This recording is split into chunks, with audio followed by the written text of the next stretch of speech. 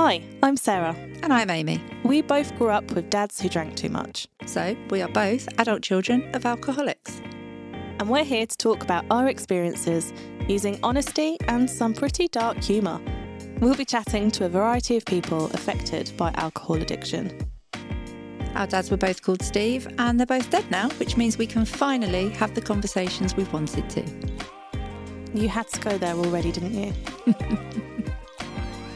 We've had a lot of experiences between us and we are both really passionate about helping other people. So sit back, relax and join us with Sarah and Amy, Children of Alcoholics podcast. So today we are speaking to Jess and Georgia, who are sisters. Jess is a sales and marketing director at the Hotel Football in Manchester. And Georgia is a business owner of a hair and beauty salon and academy called Allure in Manchester. My first point is, Jess, can you imagine how hard it was to get an 11-year-old off my computer to talk to somebody from Manchester when he's a Liverpool supporter? So not only did I have to stop him playing Fortnite, had to tell him I was speaking to someone directly connected with Manchester United. It's not gone well, if I'm honest. Georgia, I come to you looking like an absolute piece of crap today, so that's nice as well. Really feeling really great about how today's going to go. Got really good vibes, guys.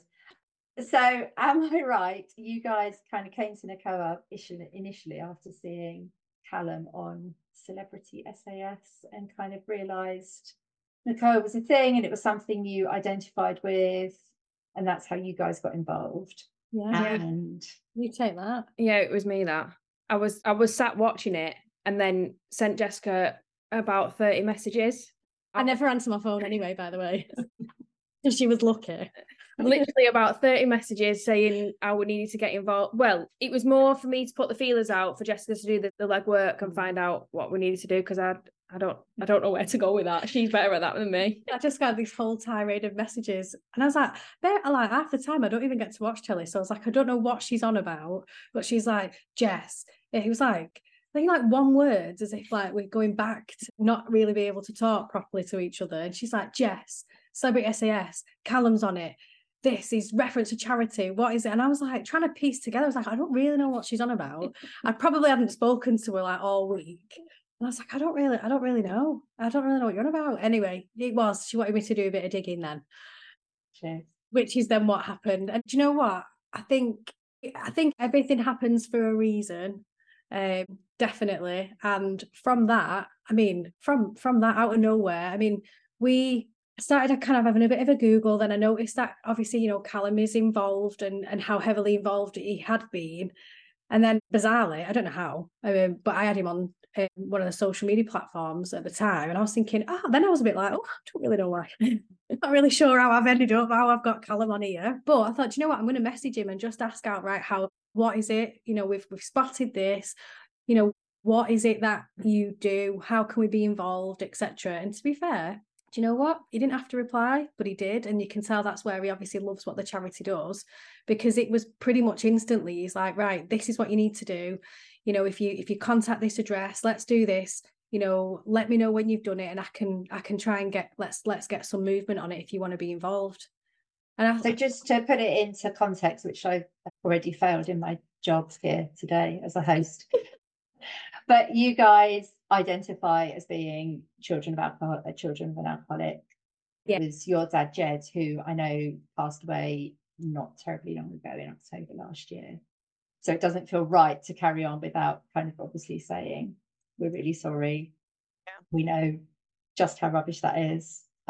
It's not a club that anyone enjoys being in. But, we do know how you feel and we are really sorry. And that's how you got involved with the charity. Yeah, I think, are you going to know this in a bit? Because I love a tangent. So I just went off on one then, didn't I? That's fine. Same, don't worry, it's fine. It's quite rare that I'm this silent at the beginning of a podcast. Well, that in essence was the reason why, because Georgia had seen it. And then when we started to understand a bit more, it was a bit like, and it was almost like a community that had been there that we didn't realise. Or then we started to think, if we would have had it, if we would have known maybe when we were younger, would we have got involved? Like, what would we have actually done? because people kind of get it. You're like, you know, people in this club that we talk about, they all understand.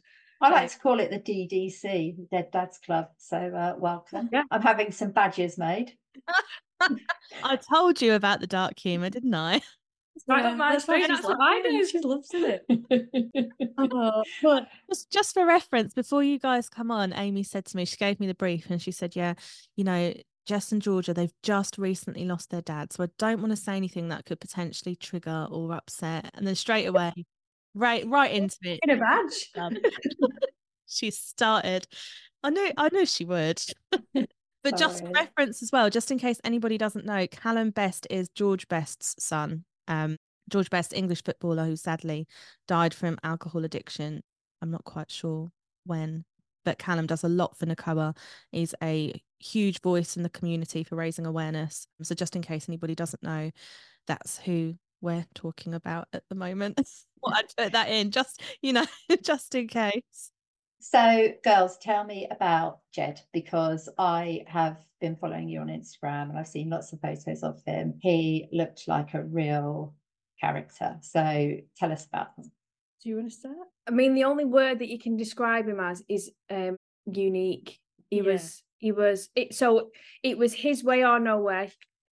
He lived in his own little fairy tale world that that's the only word that you can describe him as, unique. Up until being 4, I thought he was Freddie Mercury, and he allowed me to believe that. You can imagine, can't you? You know, and then I see this news story. I was probably about 4, maybe 5, and I see this news story that Freddie Mercury had passed away, and I just remember looking at my dad in shock, being like, "Hang on a minute, he's there."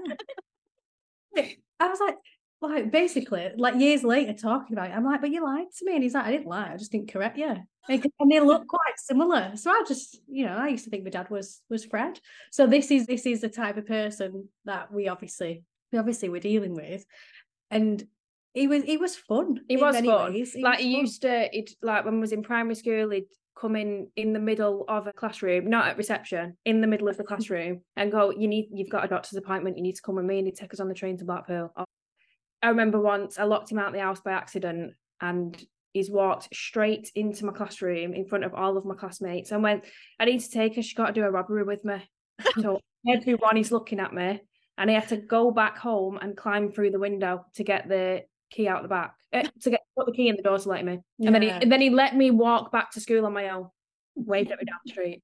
It was almost like, I think when we had to sit and think about what we wanted to say, especially we were conscious we wanted to speak at his funeral, and when we were thinking about what we wanted to say, we were always really conscious that kind of we found a community of people within Nacoa, and I think we almost felt a bit not like a fraud, but almost a bit like it was really tough growing up, but because he was such a lovely guy as well, it's almost like we don't really want to do him an injustice. And we felt a bit like, you know, a lot of people have had some really, really bad experiences that we've come across, obviously, since starting to chat to people in and around the association.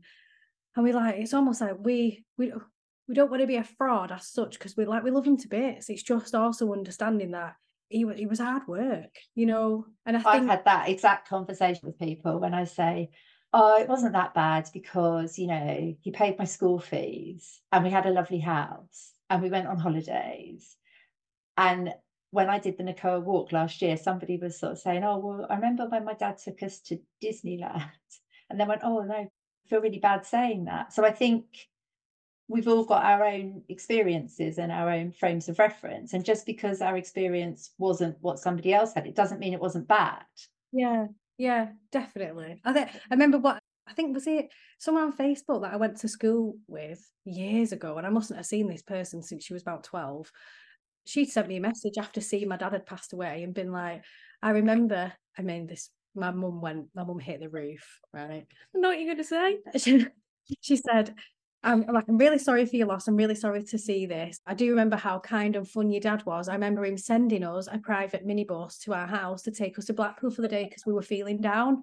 My mum was like, what? And I was like, this is what he did. I didn't go to Blackpool, by the way. And then I was even more fuming because but this is the type of thing he did. Or like, hired a minibus for the whole coach street. For the whole street. A 70-seater coach turned up to take everyone to Southport to make him feel better. Which, by the way, he told everybody on the street that he'd won the lottery.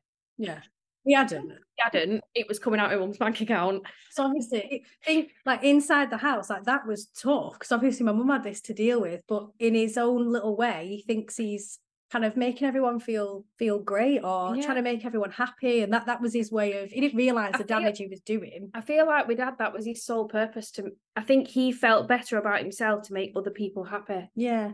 I think that was his like sole purpose of being alive. Although he didn't get us Christmas presents and didn't know when my birthday was, by the way. No, he didn't. George's birthday is apparently in July. It's not, it's April. Every year we get it wrong. Do you know what, girls? I really relate. Everything you've said, the whole feeling like a fraud, which you're not, absolutely not, by the way. Totally get that. My dad he was amazing. Like when he was drunk, he was an absolute arsehole. Like couldn't stand him. I can detach those personalities, but when he was sober, he was the best. Like I could ring him for advice. I could talk to him about anything. He was just the most kindest, loving person.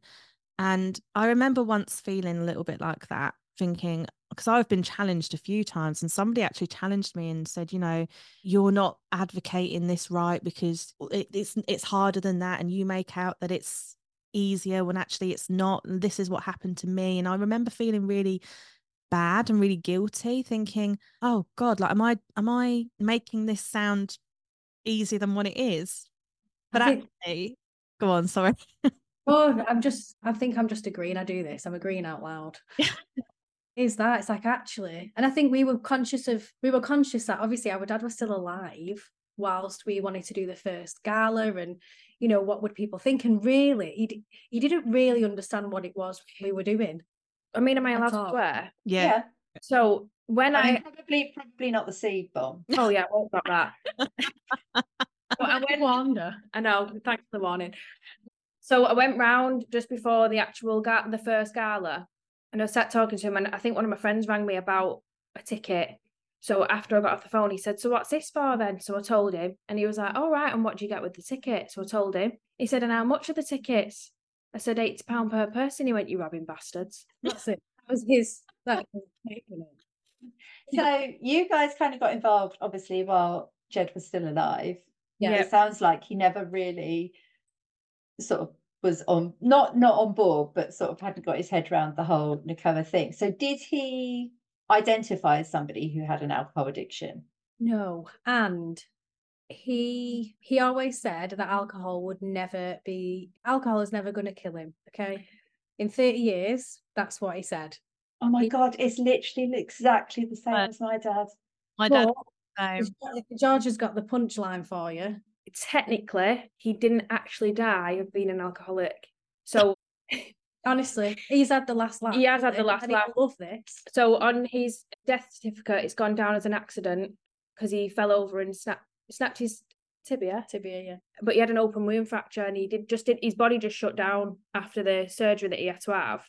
So we had to go to coroner's court, and as we walked out and they've ruled it as an accident, we just literally both looked at each other and went, he was right. It's not alcohol that actually killed him. Do you know what else he did? He told us that his middle name was Patrick. No, Philip, sorry. Philip is on his coffin, and it's not. That's not his name. He ain't got a middle name. So this is the type of stuff that he did, just because he's had the last laugh now. So he told me mum. So when my mum and dad first met, my mum had a middle name. So I think maybe to show off, he wanted a middle name. So he told her that it was Philip. So then my mum's, when obviously he passed, we had to speak to funeral directors and stuff, and they all wanted to know his full name. So she said, I'm sure his middle name's Philip. So I've told the coroners, the hospital, the funeral director, his middle name is Philip. And then when I think she dug out marriage certificates and all sorts to find his name, turns out he doesn't have a middle name. So I rang everyone apart from the funeral directors, because I completely forgot. So when he's being lowered into the ground, it says Jared P. Moran on his coffin, and I'm stood at the graveside laughing my head off. So like really bizarre, because obviously we were upset, right? And everyone's upset, and it's very somber. And then the next week we just looked, and Georgia nudged me, and we were just like, I can't. And then obviously we're laughing because I'm like, he's done it again. But then obviously outsiders wouldn't get, and it's a bit like, oh, they're laughing. But Mum did come over and smack me and was like, what are you laughing at? But we were just like, he's done it again. And this is the type of thing that he did. So even up until kind of 10 minutes before, because it was me, Georgia, and my mum that were with him. And I think very peaceful, very relaxed, genuinely don't believe, because of how stubborn he was, I genuinely don't believe that he thought that was the end, because one of the last things he said was, well, my leg's fixed. And that's it. A bet on for the Saturday as well. The bet was on. I think he'd done FaceTime with my husband, just normal. So even right up until the end, genuinely don't believe he knew. But he had to still get his orders in. It doesn't matter how delicate you are, he still had to get all of his orders in, didn't he? He's like, I'll be back at home on Saturday, like, you know, make sure you put this on and do this. And we were like, right, okay. A nurse come over to take blood off, was it to take blood? Yeah, it was to take blood off him. And he's lay there with an oxygen mask on, literally cannot move, bedbound the lot. And he turned around, she said, oh, I'm just going to have to take some blood off you. And he turned around and he went, all right, Dracula. This is the night. Yeah, it was really bizarre. It was a very bizarre couple of days. I mean, I'm not gonna, he would find this funny, and he did get annoyed at me, but when I first arrived at his, after he'd bent down, he said, to get post, and he's felt his leg snap. Now, this is something else that I've learned. I didn't realise alcohol does this damage to your bone density. You know, you don't actually realise, like, it's not just, everyone thinks, obviously, your organs, but actually what does it do to your bones? So it's like, it's been a massive... It does so much to people, though. Like, obviously your dad with his bones, like my dad was having mini strokes. He's had these two fingers, the tendons had contracted, so they were kind of permanently closed, and that's because of it. He had like these white fingernails. He was bloated, like, affects so much. And he had coronary artery disease, which was because of it. He had this floppy heart valve because of it. Everything that kind of attributed to my dad's death goes straight back to long term. I know people will talk about it, but like I say, apart from the obvious things that people associate with alcohol, I remember us sat in that hospital and we were like, why are we even here for bone density? And it was only then that someone decided to explain, because he's never had a bone density appointment in his life. Ironic, he had the bone density scan on the Wednesday, and by the Friday he died from snapping his leg. We were like, and then it makes you wonder, doesn't it? Like, if you would have known beforehand. But I remember getting to his, and I just remember being like, Dad, I was like, you're like a woodlouse. What are you doing? What are you doing here? You're on your back. And he's like, shut up, laughing at me. And but I genuinely, because he always had a joke about everything. Like, genuinely, I did not expect, like, his bone to be out. Like, it was pretty bad, to be fair. And obviously, I didn't know that happened from alcohol. Never realised. Genuinely didn't. Goes to show, doesn't it? But sometimes the signs can be really subtle as well. With my dad, he had acute liver failure. Like, his liver completely packed up, but he didn't really look very yellow. Don't get me wrong, he had a yellow tinge, but I remember the funeral director, because when I went to see him, she went in and checked to see how he looked, to see whether it was all right for me to go in. And she went to me really casually. She went, oh, considering how he died, he doesn't look very yellow. And he didn't. Like, but even a scan before he died, went through a CAT scan, and they said, oh, his liver seems to be fine. But on his death certificate, it's cirrhosis of the liver. So it's like, it's a real, sometimes it can just come on so suddenly and really just be really, really subtle that you just wouldn't. Yeah. And that's what I think is so scary about alcohol, is that you don't realise. Yeah, definitely. It is one of the worst addictions to have. One of the worst. I think it is, because it's so socially acceptable and it's so available. Like, if I want to have a mimosa in the morning, nobody's going to really frown at me for doing it. No, I would. Right, I don't know. You know, if you were going to have a mimosa or whatever, no one would bat an eyelid, really, would they? Like, no. And if you kind of had a supermarket delivery at 7 o'clock in the morning and it had vodka and wine in, or if you went to a supermarket that was open 24 hours and bought alcohol, nobody would really question that. That's what I had this argument with people a lot. Like, people will say that, I don't know, a drug dealer or whatever are the worst people in the world. It's like, no, actually, supermarkets are, because you don't see me protesting outside Asda because they're selling alcohol, because it's literally it's available to everyone. It's accepted, in it. Now, don't get me wrong, it doesn't mean, I'm not saying anyone that has alcohol is a problem. I just think I just don't think everyone's as aware as they should be. Yeah, I agree. I also don't think people know how to not cross the line. It's about not blurring that line. And if people don't know how to not blur the line, and that's when the problems start. Yeah. I mean, I've openly said, with me, so my husband, so his mum died of cirrhosis. Well, it was liver cirrhosis. However, again, she'd taken herself into hospital for help and then died of pneumonia in hospital. So actually, she did try to go in and sort herself out. She knew like enough was enough. And then sadly, it obviously turned. And I can't even remember why I'm saying this now. She does this. I forgot why. But I've openly said to my husband that I think I must have a trait, because I know if I'm left, I know I'm an adult, but if I'm left unattended, I could I don't mean it that way. I just mean, like, if I didn't have someone there just like reining me in a little bit, I think I would be very similar to my dad. I think it's easy to just think, it's all right. I know I've got a personality trait as well. 100%.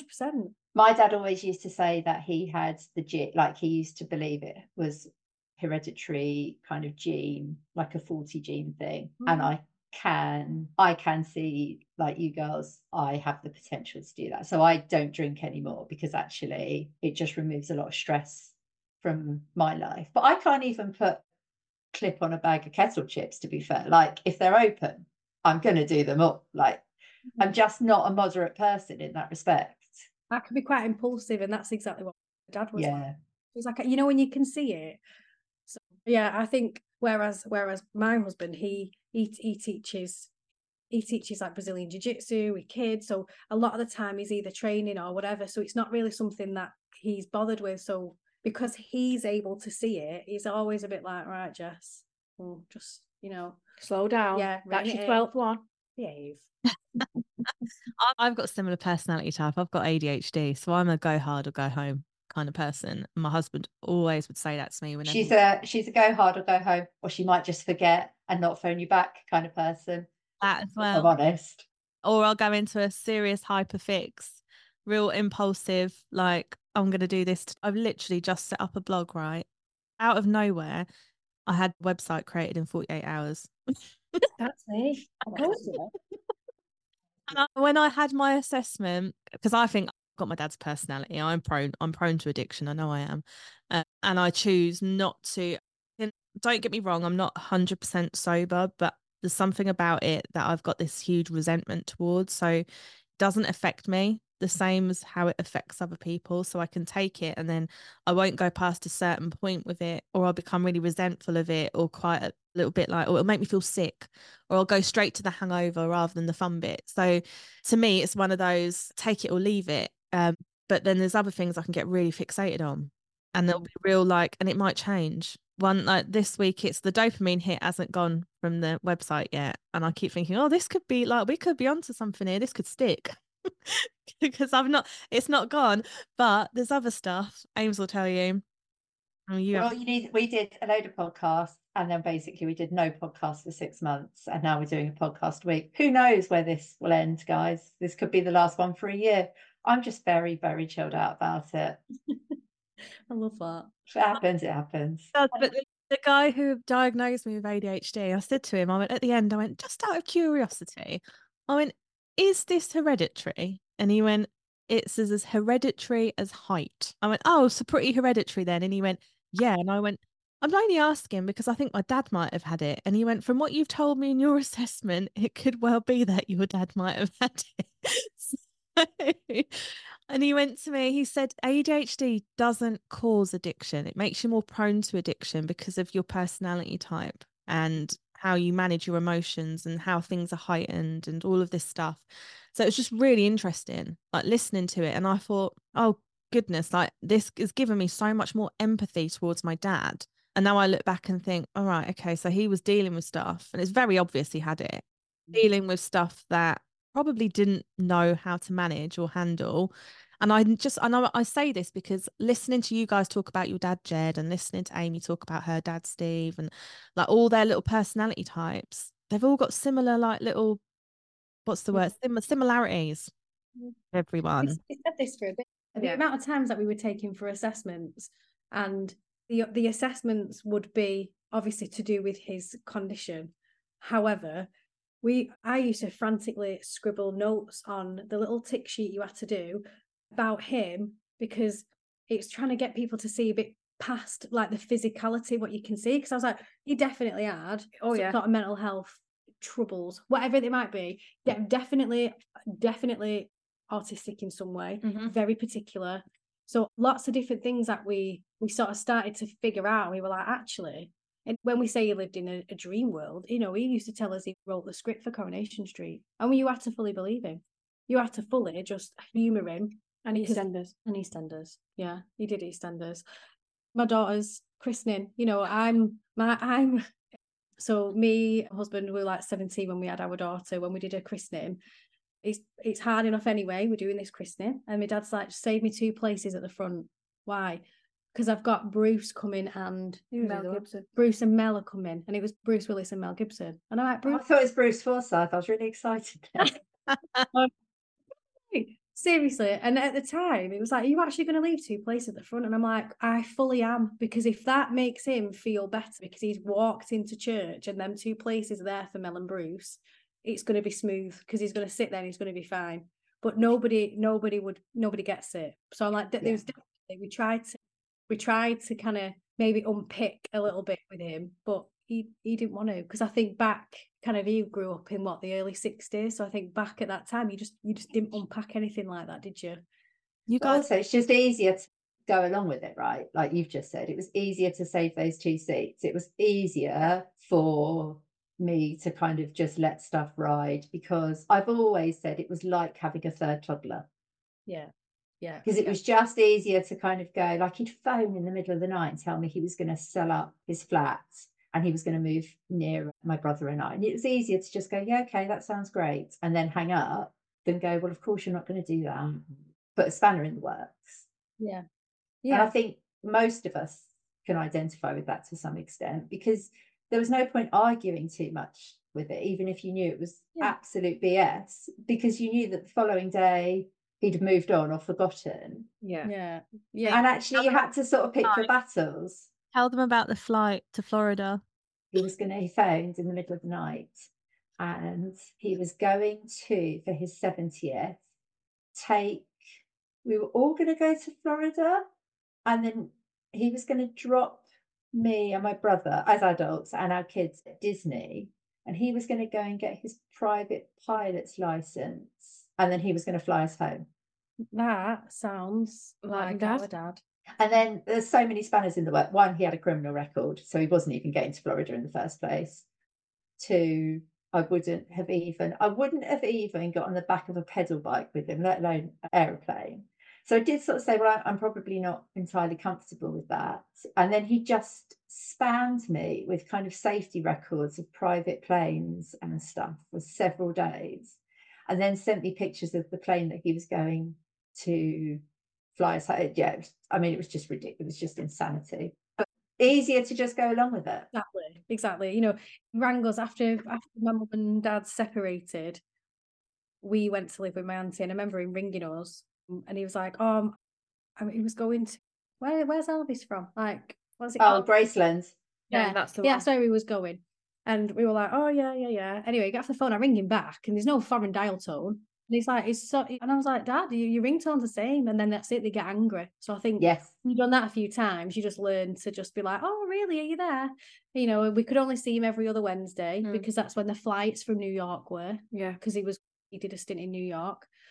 So we were right. It was only 6 months ago. He's asked me to, I was in work. He said, what time are you working till? I was like, I don't know, Dad, why? What's up? He went, well, I'm going to need a lift to the airport. I said, why? He was like, because I'm picking Sandra Bullock up from the airport. She's staying at my.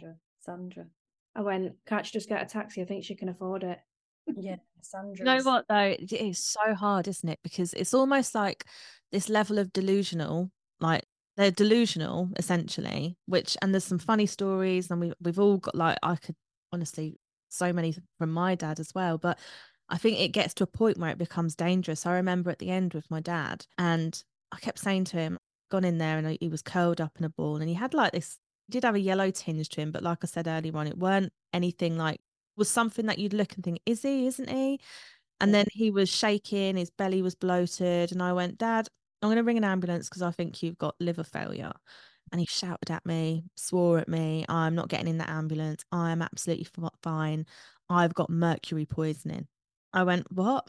You went, my tooth. I've got old mercury fillings and I've got mercury poisoning. And he was that convinced he had mercury poisoning that he had my husband take him to the dentist, went to the dentist and the dentist did all his checks and he was like, you've definitely not got mercury poisoning. He's like, I've got mercury poisoning. This is why I'm in so much pain. He wasn't. He was dying, but he was so adamant he had mercury poisoning that you couldn't argue with him. Like you could not like reason with him. And I'm sitting there thinking, no, this is definitely not right. But because we've been in that situation so many times before with other things and funny stuff and stuff that you just learn to agree with and go along with, you don't ever think it's going to actually happen where you're right or they're going to die or some like that. You just think won't happen. He'll be fine. Next week it'll be something different. And it's that constant, I suppose they live in their own reality and we're sucked into that reality. And then actually real reality around us can become distorted for us growing up with it. So how did you like how like just listening to your perspective, it's just so interesting because you've got this like your dad sounds really fun and really like he was a really like a good laugh to be around. I can imagine everybody absolutely loved him, but behind closed doors to you it would have been like this is really difficult to manage and live with.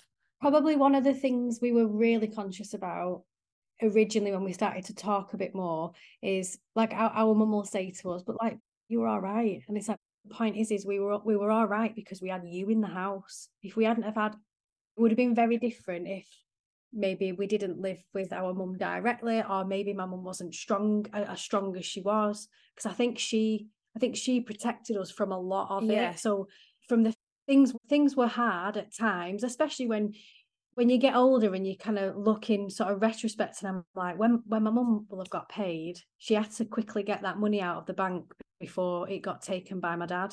But at time, it would be taken by my dad and we'd be in Blackpool spending that money and we'd be in Blackpool for a week. So as kids, we thought it was great. But actually, as an adult looking back, like our mum literally had it, she had it really tough. And then it gets to a point where she had to make a decision on, the kids of this age now, we probably need to separate. She's like, because I needed to protect your head. She said, so it gets to a point where she had to make that decision. And I mean, even after that, for the past since then, she was still very hands-on, making sure that he had something to eat. Did he have his gas and electric? He still would ring her first before he would ring us. And it's almost like in his head, it's almost like it had paused. So he would still talk to me like I'm a child as such, or not forgetting that I actually I've got 2 children of my own. I've been married for like 11 years. That was irrelevant. Like it's almost like he'd frozen in time a little bit. So I think we probably, because we had, I say we had each other, but it was very different because it's like 7 years between us. But it was our mum, definitely. That's probably what's kept us sane a little bit. I think extended family and stuff do find it really, really tough when you start talking about it, because, and I've definitely experienced this, I don't blame anybody for the fact that my dad was addicted to alcohol. I don't blame anybody for the fact that my brother and I had to deal with a lot of stuff because my parents divorced as well. I don't have any resentment in that respect, but I can see why, I can understand why people would feel guilty. I don't want them to, and I don't need them to, but I can understand why they do. And when you become more vocal and you become more visible, talking about your experience and trying to raise awareness, that inevitably does mean that you say things that you probably haven't told people before, or experience you've had, or feelings you've had. And then people feel bad that they didn't know. But the reality is, when I was going through it, I didn't tell anybody how crappy it was. And I don't think I knew how I felt at the time, because I was so busy sort of, you know, firefighting and just getting through it. I didn't really have time to think about it until after my dad had died. Yeah. No, I agree with that. I think it's very difficult, like you say. I remember being in school a few times, and one of my best friends at the time would be like, "Oh, I'm coming to your house for tea." I'm like, "Ah, yeah." And my dad had rang her and invited her for tea. Not me, you know, like he didn't get my chippy order. But again, he thought that was him being fun and a bit, whereas my friends would think, "Oh, that's amazing." But it actually really wind me up. It bugged me that I'd come home from school and I'd have a few friends sat in my house waiting for me. Any other kid would think, "Oh, this is great," you know, my dad's just letting all my mates in. But actually, it was really annoying. So it has been. We have had to be quite. I think we've had to be quite careful on how we talk. I think. Sorry, I keep jumping in. No, it's fine. Well, I can't remember what I was going to say. Okay, she's all the way around, isn't it? I don't know. I think we've had to be quite careful, because I think conscious of. I think my mum also felt really sad. Like, my mum was heartbroken a few months back when my dad passed away, but then also at the same time it was because she also felt a fraud, because she was like, I obviously divorced. I made a decision not to be in the same house as him anymore, or married to him. I haven't actually got a right to be upset. But she was devastated, and we were like, you've spent near enough every day still trying to look after him and still trying to fix things, so you are going to feel like that. I don't know. I think it's helped me talk about it. I mean, I can't stop talking, clearly. Look, I keep doing it. I just keep going on to something else. But it's definitely helped me. I don't think I realised maybe how much I wanted to talk about it. So did you ever see it as, did you always think your dad was ill, or did you see it that he was choosing to do it? So I have got very mixed feelings about that. My mum would absolutely have pushed. She's very careful with what she does and doesn't say. She very firmly believes he chose the path he took. Essentially, you know, she would use the term, he drank himself to death. She doesn't, I think she carries quite a lot for anger and resentment, and she does believe that he could have stopped, I think. Let's hope she doesn't listen to this. I think with us, I think he definitely chose. I think my teenage years, yeah, I probably resented him more, like, you know, obviously being a teenager, you're so embarrassing and all that. I think I resented him more and thought in that process there, in that time frame there, that it was more of a, you're choosing that over us. Whereas when I've obviously understood it more and realised, no, actually it was because I was the one, because you was working, I was the one that did the majority of the hospital appointments. How many times did I change that bag that he had? Like, anything that he needed doing, I trimmed his toenails. Like, anything that he needed doing, that was me that did that. So then I think once I understood the fact that he wasn't choosing it, he genuinely did not believe that he had an addiction, which then made me realize, no, actually this is an illness, because you don't even understand it yourself. Yeah I think, I don't know, maybe I think we're we're a little bit different. Me and Georgia differ a little bit, because I think maybe because when I was younger, I had probably 7 years with him completely, and then obviously Georgia came along, and probably seeing tipped him over the edge. Well, yeah, you probably did. That's it. But I think growing up and having like one type of relationship with him, it was almost like having another dad. So it's like I don't resent him for it. Because I do agree with Georgia, where I don't think he deliberately set out to do it, but openly you would see it and you would be like, you've literally chosen to do that, rather than, like, he would not come for Sunday dinner at my house with the kids because I didn't want him to have a drink. So it's things like that. You're choosing to not come and see your grandkids and sit and have a meal, so at least you know you're there, because I don't want you having an alcoholic drink while you eat, because why can't we just get through 2 hours? So I probably started to get, I don't know, I probably got a bit annoyed. I think I buried my head a little bit. I think you did resent him a lot, because you did see 7 good years with Dad. Yeah, I didn't. Yeah. He taught you to read and write and all that. Oh yeah, I didn't get any of that. It's the cleverest 4-year-old going. was like, I mean, we had a good time, but then I think it's like it was then like having two different dads. So I think maybe like love him to bits. I don't think he ever meant to do it. It's just a shame, and I wish at some point he might have had an epiphany.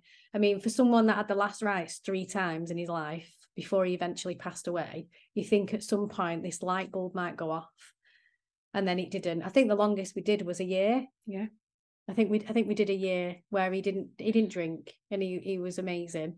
And you know, one minor inconvenience and maybe your mind not being as strong as it could be, that was it, straight back in. Sound like so you had a period with your dad, didn't you? I never had that. He never ever stopped. I had a year. Your dynamic just between you both is very similar to me and my middle sister. So I was the one like I would always fight him. I was always like trying to worm my way in and try and talk him around. I was always trying to talk him around and trying different tactics.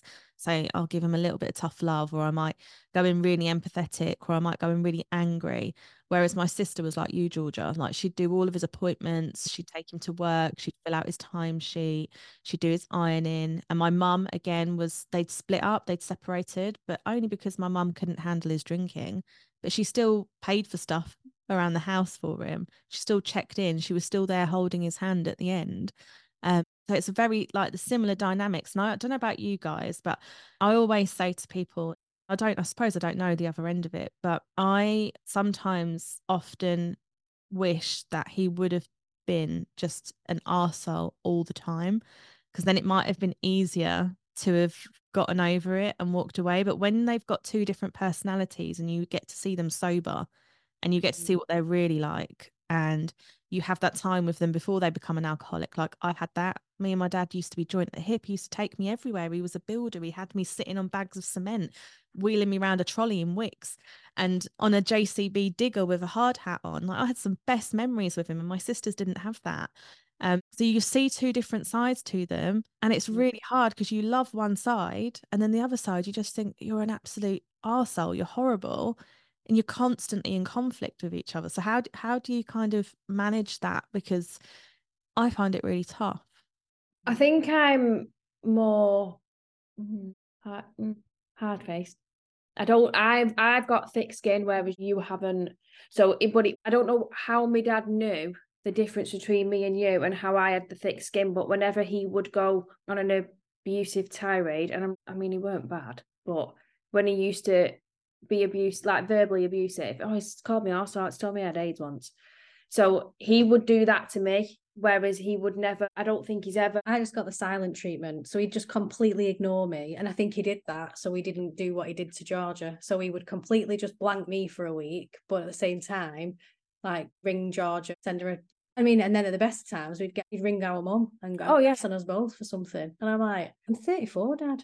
Like, stop ringing me mum and telling me off. But I feel like in that sense, I think I'm more thick-skinned. Like I think I can take feelings out of things and be like, right, this is the situation, this is what I need to do. Like whereas I didn't. Forget the abuse that he's just given me, and the fact that he's told me I'm going to be alone forever. That's another one. I'm going to be alone forever. Take all that out of it, I can get on with whatever it is. Like I don't resent him for it, because that's all I've known. Like, whereas I think I was more annoyed with him because I would take it personally. I'm like, why are you ignoring me? Why are you doing that? All we do is love you. This is all we do. So yeah, I think I'm definitely the soft. And he knew that. He knew that. So yeah. And actually thinking about it with the kids, whenever we got into a debate with either my eldest, she's nearly 18, and then my youngest, he's 12. If they'd ever get into a debate with these two, just black and white, would call him out for anything. And then sometimes he'd be like, yeah, you don't need to bring the kids today. And it's because he knew they'd just call him out for something. Like, that was quite funny watching them two. Or like my youngest being like, Grandpa, so what did you do that for then anyway? It's like, why? You know, have you not got an headache? You know, like, and he'd just ask him stuff, and it's dead innocent, but also with a bit of an emotive, because like he's not daft. And then my dad. I always used to think my dad was, when he saw me with my kids, it made him feel quite guilty about the sort of parent he'd been. I always got that sense of, actually, that's kind of what you could have had. And I am definitely not kind of mum of the year material at all, but sort of the relationship was quite different.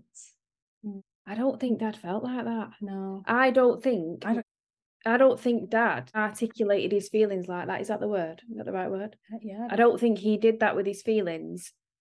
I think he genuinely just lived day to day in his head and in his own little world. And I don't think he was aware of anyone around him. Like, if you turned up that day, then fine. But I don't think if you'd have turned up with the kids unannounced, he wouldn't have. It is what it is. It's what it is. He'd just be there. Like, I don't think. But he'll openly say, like, he loved him to bits. But it's just, it was going to affect the horse racing, him having a drink, and doing this, NCIS. Oh, even the day that I went, he's telling me not to clean up the hall because it's a crime scene. And I'm like, whose crime? Dad, you've fallen and broken your leg. I was like, whose crime is this? And he said, well, they need it. And I'm like, you've been watching too much NCIS. You just need to clean it off. So this is it. If it interfered with his routine, you most likely wouldn't be interested in it. And that was probably more hard for me to take. You used to just be like, oh, whatever. But I used to get really wound up over it. I'm like, how dare you? Or like sometimes I remember, so there's absolutely just a disclaimer. There's nothing wrong if anyone wants to be a housekeeper, right? In a hotel. There's nothing wrong with it. However, the few times I'd be in the car to work and I'd give him a ring and I'd have chit chat. And the amount of times he used to tell me off because he's like, why are you in the car? It's the middle of the day. You've not got rooms to clean. Go and clean your rooms. And I'm like, I'm not a housekeeper, Dad. And he's because you work at the hotel? Yeah. And all he could associate is, so this is the type of thing he did. He'd be like, go and get back. Go and clean some bedrooms, will you? And I'm like, Dad, that's not what I do. Okay. But if I did, it's totally fine. But this is the type of thing, and it's because you've interrupted something he's doing. So when I come up in a couple of weeks for the gala and stay at the hotel, if my room's not clean, do I come and ask for you? You can blame me. It was for how long? Too busy mixing about. So tell me about the gala. I'm really excited about this. So it's in 3 weeks. So you did your first one last February. That was the first. It was last March. So that was the first Northern Gala with the proceeds going to Nacoa, and it was about £7,000. Just over 6. Amazing. If we can get to 10 this year, then we'll feel good. Oh yeah, you haven't met my husband. We won't be from him. So, and the second one is in 3 weeks' time, the end of half term, isn't it? Yeah. Hotel football in Manchester. Yeah. Tell me all about it so I can get excited. You go. Okay. So last year, so when Georgia first started and sent the messages, it was like November time, I think maybe October, November time. So when we decided we wanted to get involved, and it's like, what can we do? And to be honest, I like an idea of something and I don't really know what to do with it after that. So I was like, what is it that we're good at between us? So we were thinking, right, we could do a gala, we could do an event. So I think I don't directly kind of work in events anymore, but I was like, I've got a hotel, I could probably use a space, they'll probably help us out. And then you have a wide network of people that might have been able to help with like prizes, things like that, and want to get involved. So we thought, well, that between us, that's probably something we could pull off, which was good because we said we'd do it in March, which left us about 4 months. And I don't know. I actually don't know what we're thinking. And to be honest, I remember speaking to Piers and Hillary, and I remember them just being like, oh yeah, okay. And I know in their head, they probably thought we were slightly mad. And then when we got there on the day, they were like, I don't know what we were expecting, but like, this is actually, they're like, this is amazing, basically. I don't want to sound like I'm being blowing smoke. But do it because it looked absolutely incredible. Yeah, it did. But they were like, I don't know what we were expecting, but it kind of wasn't this. And it was like, oh, right. And in my head, I'm like, them tablecloths aren't right. This isn't right over here. But anyway, so we did, I think we had 111 people in total, which, side note, our dad used to always say 111 gone. So when we ended up at 111, we were like, brilliant. Anyway, so we had 111. We had kind of a few speakers, like all kind of related to Nacoa in certain ways. And it was a really nice way of getting people together. Now we did have a couple of people come forward beforehand saying, if you're doing a gala for a charity that supports children of alcoholics, is it right that part of the package you could have a glass of wine? So my head, we were thinking about it, and we were like, we'd given the choice of when you book your ticket, you can either have that alcohol you can have like alcoholic or non-alcoholic. So it kind of made a bit of a turning point for the hotel, because naturally you don't always by default think, let's have non-alcoholic Prosecco, let's have non-alcoholic wine. However, if you don't want to drink, you might not want to just have orange juice in a glass. You might want it to look like an adult drink, if you like. So that kind of got, on a side note, that got a separate conversation going with the hotel and what it is that we do. How do we be more inclusive? But then in response to a couple of things, we were like, the idea is, with the greatest respect, it wasn't to have 111 of our dad in the room. It was to try and reach a whole different network who were used to going to galas, who were used to going to raise money for charity, and just trying to put a spotlight on Nacoa. This relates back to, though, what I said before. It's about not knowing not to blur the line, that every adult in that room knows their own mind and knows that actually if you've got a problem, you don't go near the alcohol, and if you're okay with alcohol, then you can drink it and not blur the line. It's just learning not to cross that line. That was what it's a really difficult one, but I think as a charity, the thoughts is that we're not there, or Nacoa isn't there, to demonize alcohol. Exactly. That's not, there are plenty of other institutions and charities and organizations that you can educate yourself around kind of physical harm and about your own addiction. That is absolutely not what Nacoa is there for. Nacoa is there to support a child of any age who has been affected by a parent's drinking. Yeah. Which is why in my head I'm like, actually no. So this particular person, we had a few words, because I was like, actually, these 100 and odd people that would go and buy a ticket to go to, for example, like a Maggie's charity dinner or a Christie's, I want them to be like, do you know what, I'm going to go to Nacoa because that was really good. I understand the charity and they support people. And it worked. Yeah. It was a really good evening. This time round, in 3 weeks, we have gone bigger. It's going to be good. So we have gone bigger. So we are hoping that we finish on about 150 in the room, which for year 2, I'm reasonably happy with. There's always room for more, but it's fine. But I think we will end up around that once we do kind of final confirmations. So this time round, we're going to try and make it a little bit more interactive. So rather than having like a few separate speakers, we're doing a panel, so we can do it so it's a little bit more engaging. Maybe try and sort of bring in the audience a little bit. So we're trying to make it a bit more interactive so everyone feels that they can understand the charity a bit more. I think one thing we did do is we started doing our welcome speech, didn't we? And then we have to scrap that now, because now we've got to change. The welcome speech has changed. We've got to. It would have been, our bonding sessions have been at the hospital this year, but now it's going to have to be something else. Yeah. We have to mix it up, but we are hoping. So this time round, though, I think previously I did wonder if people maybe thought it was like a hotel football thing, and as much as they do support me, it was pretty much we just wanted to get our hands in and try and raise some money. So I think this time round there have been a few more people that have taken tables, because I think they understand it's not an organisation doing it. It's two people that just wanted to try and raise a bit more awareness in the north, which I do think it'll be a good evening. I mean, we've got some nice entertainment. What are you wearing? Well, this is the bit. I'm very good at this. This is a bit. I've got like a dark red dress of like a velvet. I always go for velvet because I feel like it helps around the stomach area, you want to eat. So I've seen photos of you two from last year and you both looked incredible. The whole event, all of it. Like, I'm gutted I can't be there this year. It's like literally 2 days before my husband's birthday, and I've already it twice this month, going away twice from the family. So I think, oh God, if I won't get away with it again. But next year, 100%. You're going to put another one on next year, aren't you? Yeah, I think we're trying to make it a yearly thing. I think if we can keep building the support, I think if anything, it just gets people still talking about the charity. Like I'd said to my general manager, I think it might have been yesterday, I'd sent him a message about the parliamentary lecture, because this time round we're going to come to Parliament. So we missed out. You're coming. It's so good. I don't like to talk about it. I have been before.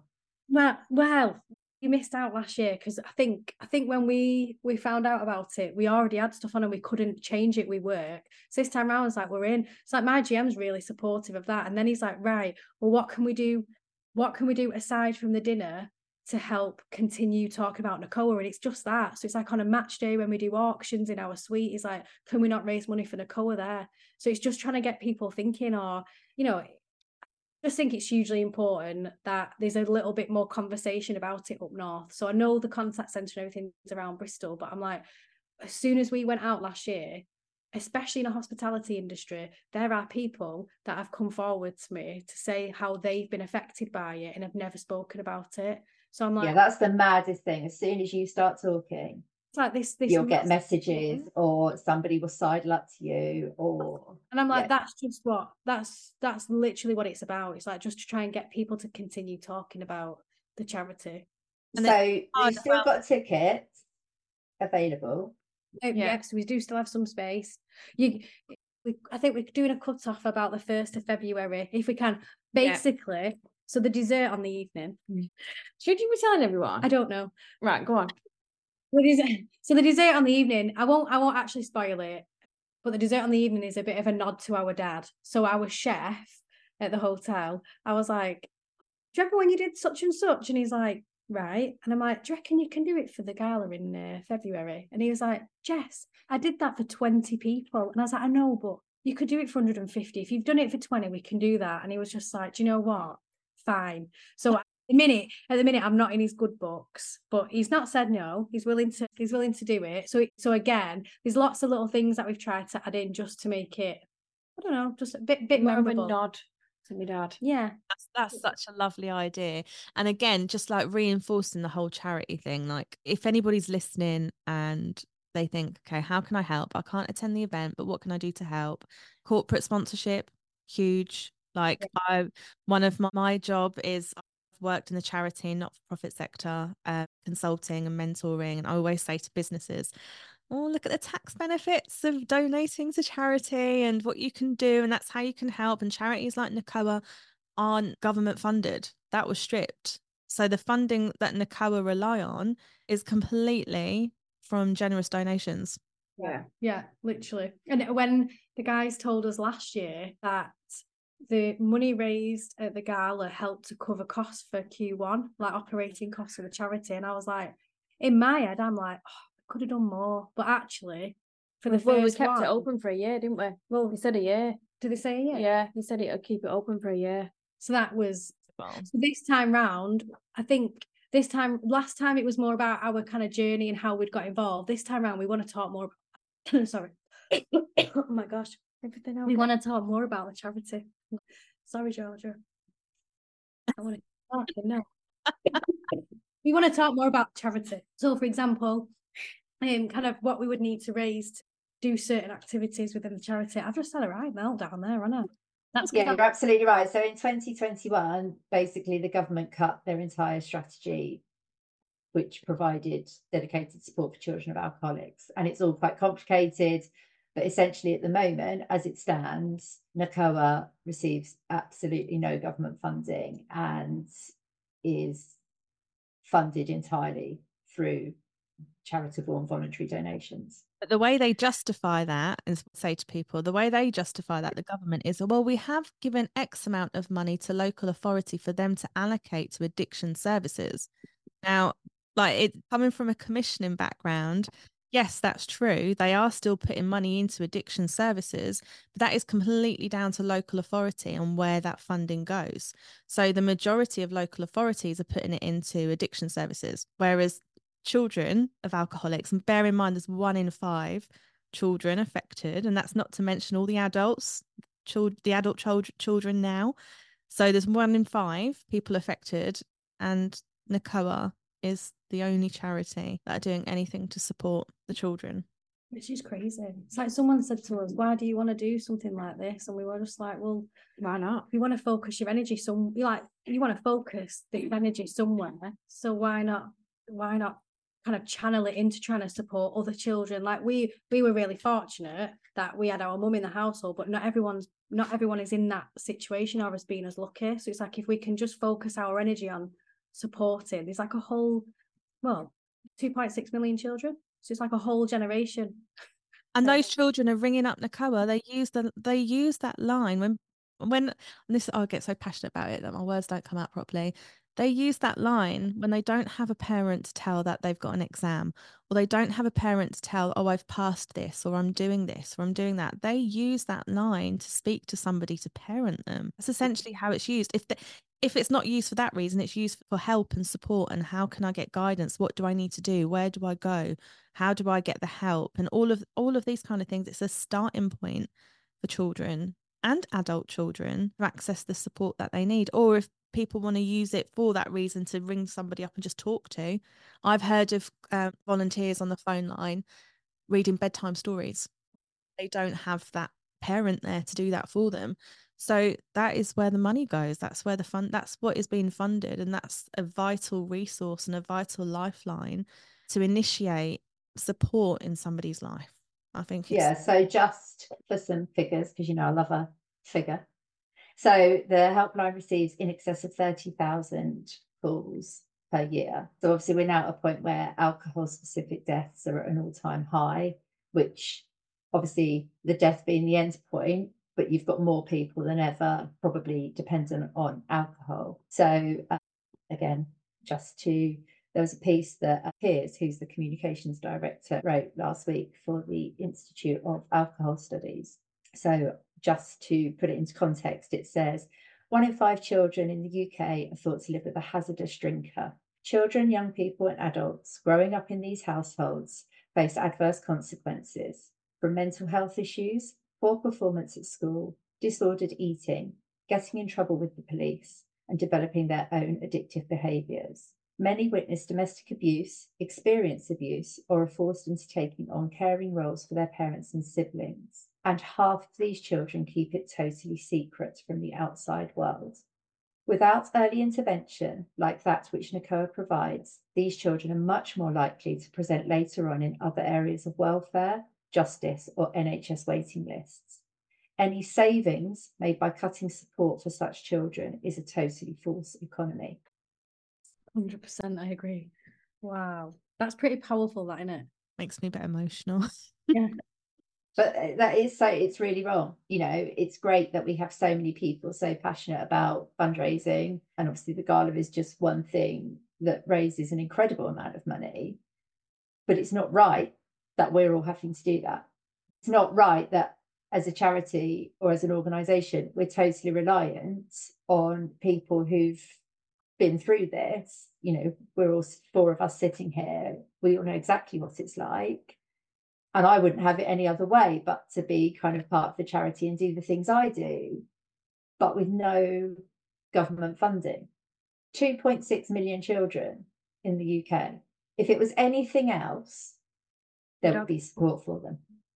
And of course, those 2.6 million children turn into people like us. And we're all sitting here and we're chatting. And we've made, I think, I can speak for us all, we've made really conscious and positive choices to look after ourselves and to use our experience to help others. But loads of people aren't like us. No. Loads of people cannot do the things that we do because it has affected them in a different way. Not better, not worse, but just different. And they still need help. It's not like you get to 18 and you're an adult and you forget about the fact you had an alcohol dependent parent. For me, the worst part of my dad's addiction was probably from about 22 up until he died when I was 41. And those No, I don't look it, guys. Don't all jump in. Those 2.6 million children are children that we know of. Bear in mind that a lot of families and people hide their alcohol addiction. So it's probably higher, which is really sad. What I found interesting was, interesting, is that even the right word? It's probably saddening. I think there's a number of charities that we have, especially here in Manchester, and it looks at poverty, it looks at child poverty, it looks at how people are living, etc. And I'm like, I wonder how much of that correlates to this. So it's like, actually, there's a lot of places that will support certain charities, and don't get me wrong, they're all fantastic. But then I'm like, something like COA needs to be in the spotlight that much more, because it's like, how much do you end at poverty? I think it's 1 in 4 in Manchester children are in poverty in some way. But if 1 in 5 have a parent or guardian that's dependent on alcohol, there's got to be a correlation somewhere. So I don't know why there's not more uproar about it. I feel like it's because, so you've got, obviously, your MPs, anyone in the whole of the UK. They all don't, because alcohol's so available to people, they don't think someone who's very narrow-minded, which a lot of people are about alcohol, someone who's very narrow-minded is going to look and be like, well, it's their own fault for drinking. And I don't feel like, well, it's available to everyone. I feel like if someone, because people are narrow-minded, it's not a case of they want to help people. Like someone who's in poverty, sometimes it can't be helped, whereas in people's heads, being an alcoholic can be helped because we'll just stop drinking, but it's not as simple as that. But you're right, like how many times you hear, well, if I give them money, they're just going to go and buy booze with it. And you hear that about people kind of experience homelessness and all of those things. So exactly that. Well, if we give them money, if we do this, or I think people who are dependent on alcohol are always just seen as being quite weak, that they've chosen it and essentially that they will fail at the first hurdle. There's not enough support around that. It's like when we've always said, like when Dad's been put into hospital and he's come out a couple of weeks after and he's gone cold turkey, but then actually there's not a single amount of support after. And if someone is not willing to go, not everyone wants to go to do an alcohol anonymous, but there's no carers, there's no anything to help prevent him actually going back drinking. Yeah, totally. My dad was, he was like medically detoxed several times. No one ever then came to his bedside and said to him, what can we do to support you? Nobody ever got in touch with my brother and I and said, do you need any help? Do you need any advice? This is how you can. And, it's not our job to support. It's not our job to make him stop, but we could have probably supported him more, I think is a fair assessment of where we were. But we didn't know where to go for that. Yeah, I think, do you know what, actually now thinking about it, how many times we have sat in that hospital, and like you say, not once has anyone gone, hang on a minute, these two, oh, it's you again. Actually, how are you getting on? How is this? And you're right, no, it's like no one connects the dots. Even when we took him in into A&E, we go in with the blue lights, it's all very dramatic, we get into A&E, we patch the leg up, and then we're still in there for about 14 hours while we wait to decide what it is we're going to do. But then when we get onto a ward and we start speaking to the nurse in charge of the ward, no one's connected the dots that actually our dad had liver failure and he had kidney failure. So it's fine that you've just patched his leg up downstairs and you want him to have surgery. You don't even understand any of his background. So it's like no one's piecing it together. And I do remember us literally trying to get a whole story out before we left him that night. And I mean, as it turns out, us telling that at that point was obviously never going to make a difference. But, like you say, maybe in times gone by, if we'd have gone in, why is no one thinking to ask a question earlier on? Yeah, it's a bit sad actually, isn't it, really? Yeah, you know what? I had head shakes and eyeball rolls in hospital because when you sign them in, you have to tell them why you're there. And we had to very vocally say, he's an alcoholic, he's got this and this. My dad was like partially conscious I say partially conscious. He was still with it. No, he wasn't. He didn't know who we were. And my sister could just about lift him up and put him in a chair, but you still have to tell them. And then you get people shaking their heads and paramedics rolling their eyes. Yeah. Another alcoholic. Narrow-minded though, that's what it boils down to. It's like it's an inconvenience, isn't it? Because it's not a real illness, is it? Yeah.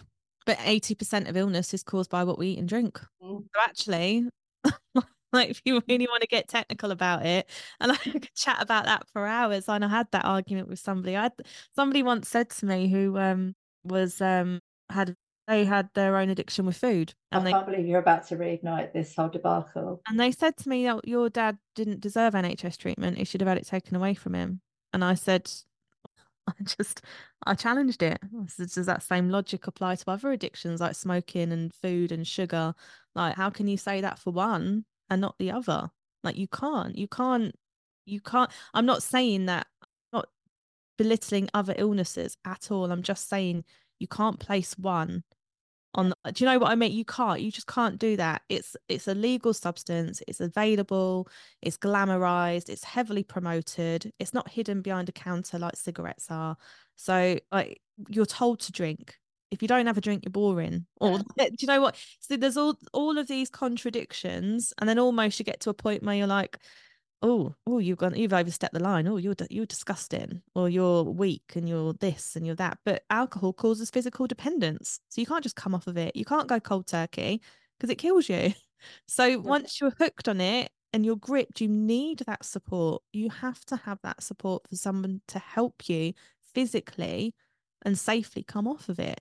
So it goes a lot deeper. And when you challenge people and you explain that to them, they're like, oh, I didn't realize. But I'm a huge advocate to destigmatize, because I think that's the starting point. I think we need to destigmatize to be able to have open conversations about it. Girls, I've had such a lovely time. For ages. Let's go out for dinner after we've been to Parliament. I'm going to get on that. Yes. Well, I mean, to be fair, I was going to tap up Calum and see if he might let us go to the restaurant. So it's on here now. So if you're listening, when you get to listen to this, I'm going to book a table for 4. The amount of times when I kind of say something, they go, oh, that's Calum Best, isn't it? What's he like? He's really the ladies' man. And in that, he's not the ladies' man, but all the ladies love him. I get asked so often, what's he like? Yeah, I'm going to do that. I'm going to do that. But oh, just FYI, we're off to your restaurant after this. Yeah, let's do it. Won't it? Yeah. Excited. They've just announced it today as well, haven't they? They've put the feelers out today for it. So yeah, check your emails, because you need to reply if you're coming to get your place. Straight on that, Straight on that. I was in. There you go. Laura thought I'd gone mad. That's twice in a year. She's probably thought I've gone mad, but it's fine. Well, I will be seeing you in a couple of weeks, and then after that, we'll be seeing you in March. February. Girls, thank you. It's been. It's the week after, isn't it? It's literally a couple of days after. It is. No. 22nd of Feb. 22nd of Feb. That's it. We're like buses. We're going to see. You're going to get a double dose in a week. Okay, let's. Nice to pay me. Okay, just gonna go and check my email. Before we fade out with the podcast outro, do you want to let us know where people can find you on social media? Because you do have your own cover account, don't you? Yes. So what's it? Our COA journey. I don't know what it was called. Yes. So we put it on there. So you can find us on there. We do need to kind of share a bit more often on there. We've probably not shared as much as we like. It's just hard, isn't it? Social media is a full-time job. Yeah. And also, you had a lot on. I'm not going to judge you for it. Thanks. So yes, that's where you can find us. And then anything to do with the gala or anything, it's all in like the bio on that page. Oh, amazing. Well, listen, thank you so much for coming to talk to us.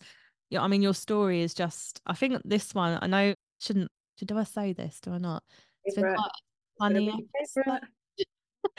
If you're picking a favourite, that's awkward, because your sister did one of those. It's been a funny episode. And I feel it doesn't feel right saying that, because it hasn't, but there's elements of it that, am I speaking out of turn? Do I? No, but I really want you to make sure that a Freddie Mercury song is played at the gala in a couple of weeks, so that I can. We've got it all lined up, don't you worry. You've been listening to Sarah and Amy, the Children of Alcoholics podcast. If any of the things we've been talking about resonates with you and you want further help, please contact Nacoa at www.nacoa.org.uk. There you will find a wealth of information, support and advice. And remember, you are not alone.